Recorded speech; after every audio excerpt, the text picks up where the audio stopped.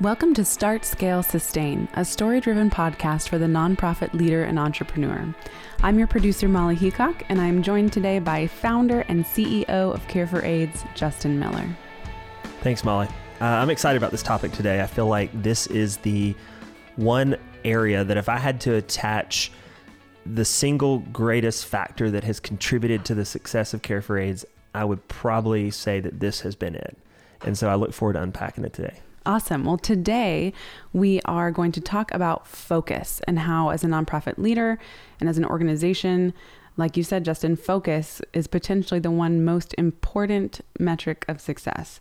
So let's get started by talking about what do you mean when we say focus for an organization? Well, it's really understanding with great clarity and conviction exactly where it is you're trying to head and eliminating the distractions that cause us to look around us instead of what's ahead of us. And it's not that we need to have blinders on and ignore the environment that we're in and the other opportunities that are out there, but not letting ourselves become so preoccupied by other distractions or shiny things that we forget the core mission that we're facing. And in our world, we call it mission drift sometimes, when you start to drift towards other needs or problems that you feel like you could solve. And that's what makes it even harder, I think, in this social space, is that you really want to, you don't want any person or community's need to go unmet. But at the end of the day, you only have so many hours, you only have so many people, so many dollars.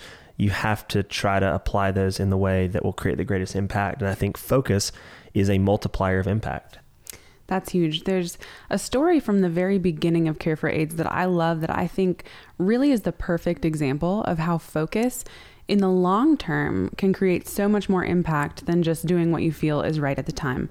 Why don't you share that story? Well, Molly, I think this story will illustrate how hard it can be to choose the path of focus, especially in the day we live in, this day when focus is such a rare commodity and people have so many things that are competing for their time and their attention, that choosing to commit and choosing to stay in one area or focus for an extended period of time is a really, really hard thing to do. But as you mentioned, I think back to this conversation that happened. It was the summer of 2008 and Care for AIDS had just been started. And we were sitting around a conference table in Kenya in this little house that was doubling as our office. It was the international headquarters of Care for AIDS, if you will. And I was sitting there, and we had a whopping budget of $1,500 per month to do the ministry that we were trying to do. And I was sitting there around this table with my co-founders, Cornell and Duncan, and we were kind of just unpacking the budget for the month and talking about the different programs. And there was this line item that I didn't recognize, and it was a line item for a feeding program for these orphans in the community. And it was a couple $100 a month, which, you know, to us today, that's a pretty trivial amount of money. But our mission had been, let's care for these parents that are living with HIV and AIDS, because we think that is going to give these children the best chance of success. And I asked the guys, I said, tell me about this program. And they said, well, this is something that is really important, because these children and these orphans in the community, they don't go to school on the weekends, and so they don't get a good meal. So we bring them into the church and we feed them. We do some education programs with them. We teach them about HIV and AIDS. I mean, what a noble and worthy cause. And I sat there in a moment that I think was a defining moment for us as an organization. And I said, guys, we've got to kill the orphan program. And that is just one of the hardest decisions to make, to withhold care from a group that you know is in such a desperate place. But I knew that was just the beginning of us going down a path where we were reacting to the needs that were around us and not committing to the mission that we had set out to do. And as we look back on where we are today and the fact that we've been able to prevent about 32,000 children from becoming orphans, I often reflect on what it might look like had we chosen to not only care for parents with HIV, but also do programs to feed and educate children, I think we would have just divided our focus and ultimately diminished the impact that Care for AIDS could have had.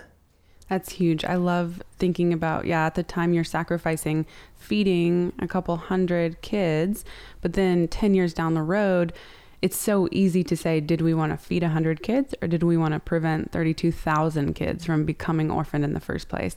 And it's such wisdom to always sacrifice reactivity for strategy, which has been the story of Care for AIDS since that day. I think you're right. It was a defining moment. And ever since then, we've been committed to focus. So Justin, for our listeners who are either potentially starting an organization or running a small or medium-sized nonprofit, what are some filters that they can use to say, how do I maintain focus? Because not everyone can just kill the orphan program with as much ease as you did. So help our listeners kind of look through a lens that can help them say yes or no to things. What are you implying, Molly? That I'm just I'm a heartless person.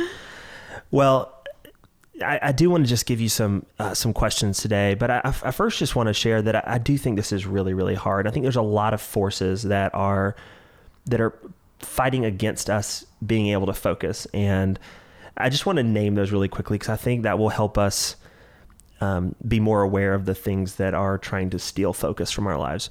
I think obviously the fear of focusing is a big one. We don't want to miss an opportunity. We don't want to become irrelevant. And so we oftentimes diffuse our attention into many different places. Obviously the overload, we just grow weary of saying no to so many things that we eventually just give in and say yes to things that are not really that important. I love the quote. John Maxwell says, "You cannot overestimate the unimportance of practically everything." And that's the truth. There's just so many things that are really trivial in our lives. Obviously, there's some of us that are just so driven that we just get bored at times, and we want to satisfy that desire for something new and different and exciting. And that can be a good, healthy desire when leveraged, but it can also be something that can undermine our focus. Obviously, short-term thinking is a big part of this as well. And a lot of things that exist in nonprofits and businesses actually reward short-term thinking, but don't reward that long-term commitment to an issue or initiative. So that is one thing that's working against us. And then there's this ego piece. Obviously, a leader's ego can always be a challenge to overcome. And we oftentimes, as driven, ambitious entrepreneurs, we want to win. We want to do things bigger, better, and faster than other people have done them before. And that's not a bad instinct to do that, but sometimes we can let that drive take priority over what's in the best interest of the organization, and we can find ourselves in this trap that Jim Collins calls the undisciplined pursuit of more. And I think that's something that we have to be very careful to guard against. So with those things in mind, as we think through, now we know all the things that can steal our focus, what are those filters that you use to help you make those decisions about when to say yes and when to say no? I think it's important to think about this in the context of a decision that we've been having to make recently at Care for AIDS. We've been trying to understand, after 10 years of doing basically the same program with obviously continuous improvement, but pretty much the same program to the same group of customers or clients, if you will, we're starting to make a change. And for an organization as relentlessly focused as we are, we were very careful to enter into some new areas. But we felt like this decision checked the boxes on some of these questions. And let me say, first of all, I'm going to give you 5 questions today. I think there are some preliminary questions that you have to ask even before you get to these questions. Like, is this financially viable for our organization? How will the stakeholders of our organization respond to this move? And I think those are things that you have to wrestle with. But I think you need to take it down another level and really dig into the decision. The first question we like to ask is, does this align with our stated mission, vision, and values? I mean, this is just the basic gut check of, are we drifting away for any number of the reasons we talked about earlier, or is this still in line with what we're trying to do? And for us, we're talking about a new program that's still going to help us empower people to live a life beyond AIDS. And if we're still able to do that, and we feel like this program is going to create as much impact as the other stuff that we're trying to do, then that makes sense for us. So I think that's just the first filter you have to run it through. The second question is, if we didn't do this, what could we do? And I think understanding that opportunity cost is really, really important. We had a time in our organization where we were doing these programs on college campuses where we were spending about $75,000 a year to raise 200. And it wasn't just the financial investment, but there was a lot of energy from our team being expended to work on these college campuses. And finally, the day came where we realized if we took that $75,000 and we redirected the energy that our team was applying, is there something else that we could do that we think could have a greater impact? And it was really hard to let go of that program because it was a personal project that had a lot of meaning to me personally. But you do have to, as they say, you have to be willing to kill your darlings. And that was one of the things that we had to let go of because we thought that we could apply this time and this resources to a better use. The next thing I would say, which this is a question that I borrowed from Jim Collins, and it's, can we be the best in the world at it?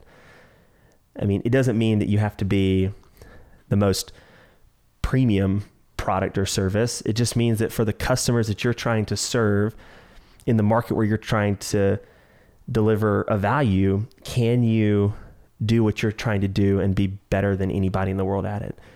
And for us, we believe that as we venture into some rural parts of Kenya to try to help bring the care that we've delivered for 10 years in the urban context, we think with the right people and the right training and the right design of our programs, we can be the best in the world at delivering HIV care to those living in the rural parts of Africa.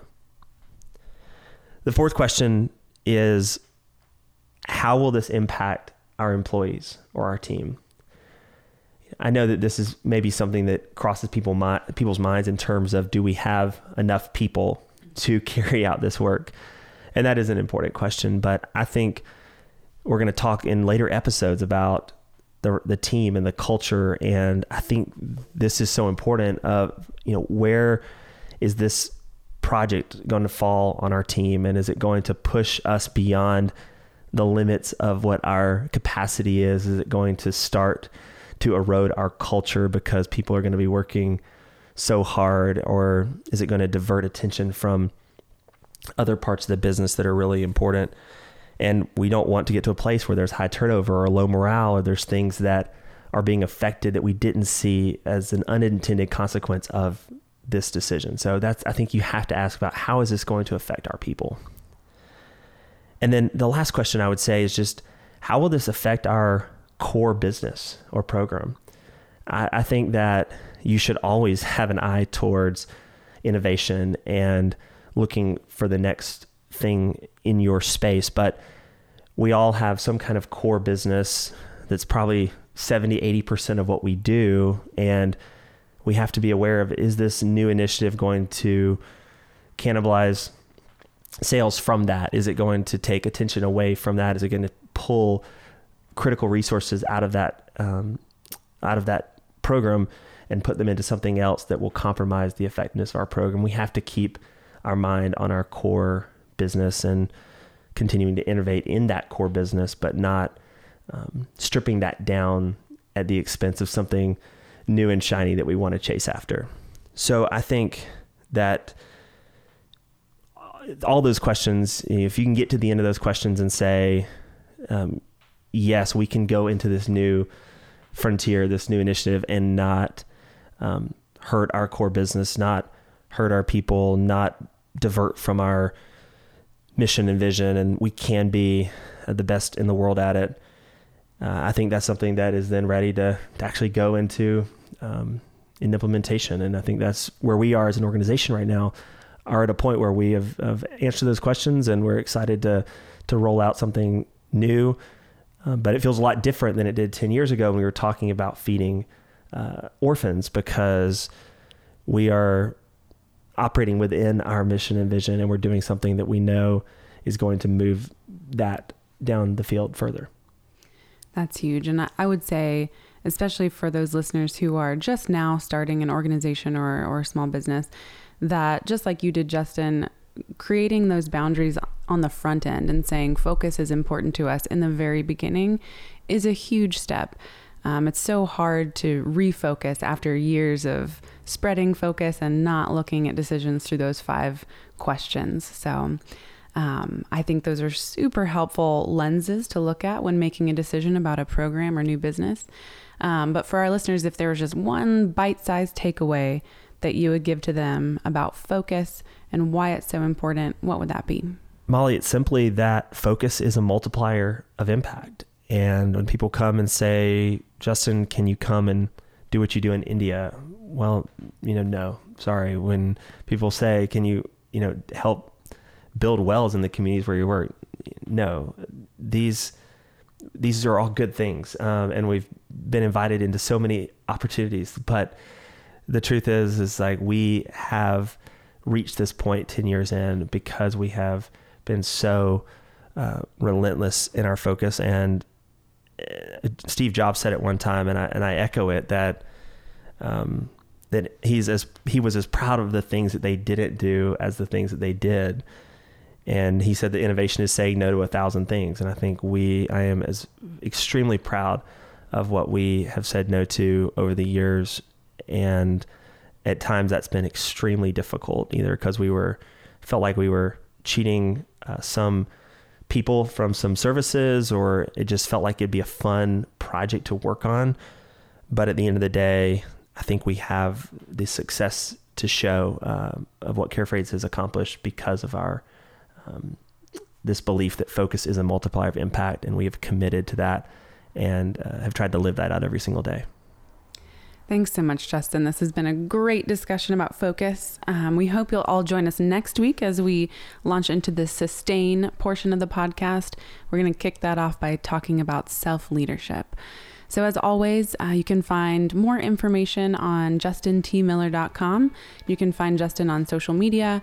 If you're a fan of the podcast, we would appreciate a review, a comment, and thanks so much. We look forward to talking with you next week.